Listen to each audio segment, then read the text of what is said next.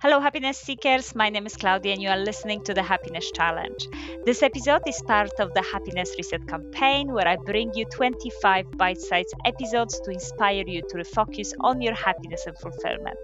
In each short episode, I bring you one practical hack to create more happiness at work, in relationships, and in your own skin. Follow me on LinkedIn and join my newsletter to share what hacks you are finding useful and to get free tickets to a webinar on the science of happiness that I'll be hosting in February. And in this happiness hack, I encourage you to send a letter to your future self. The reason for that is that writing about our goals, strengths, values have very positive impact on our resilience and well-being. There have been such a vast amount of research showing that if participants wrote down short essays about their strengths and values, they were able to perform better in the job interviews, increasing the chances of being hired by 81%, which, let's be honest, is huge. They were much better at solving complex mathematical problems, and they stayed calm under the harsh eye of unfriendly judges, with their body literally producing less stress hormones. So it's actually incredible to know that our resilience and well being increases if we are reminded about our strengths, values, and plans for the future. So, in the light of these fascinating findings, my happiness hack for you is to send a letter to your future self using a website called future.me. So, head to their website to write a letter to yourself.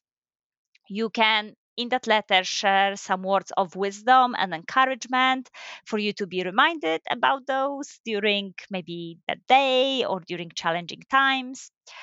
You can write about the goals and hopes and aspirations that you wish to achieve in the upcoming year.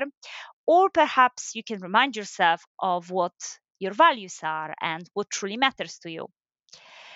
Whatever you decide to do, write the letter and then, using future.me, choose when you wish the letter to be delivered back to you via email.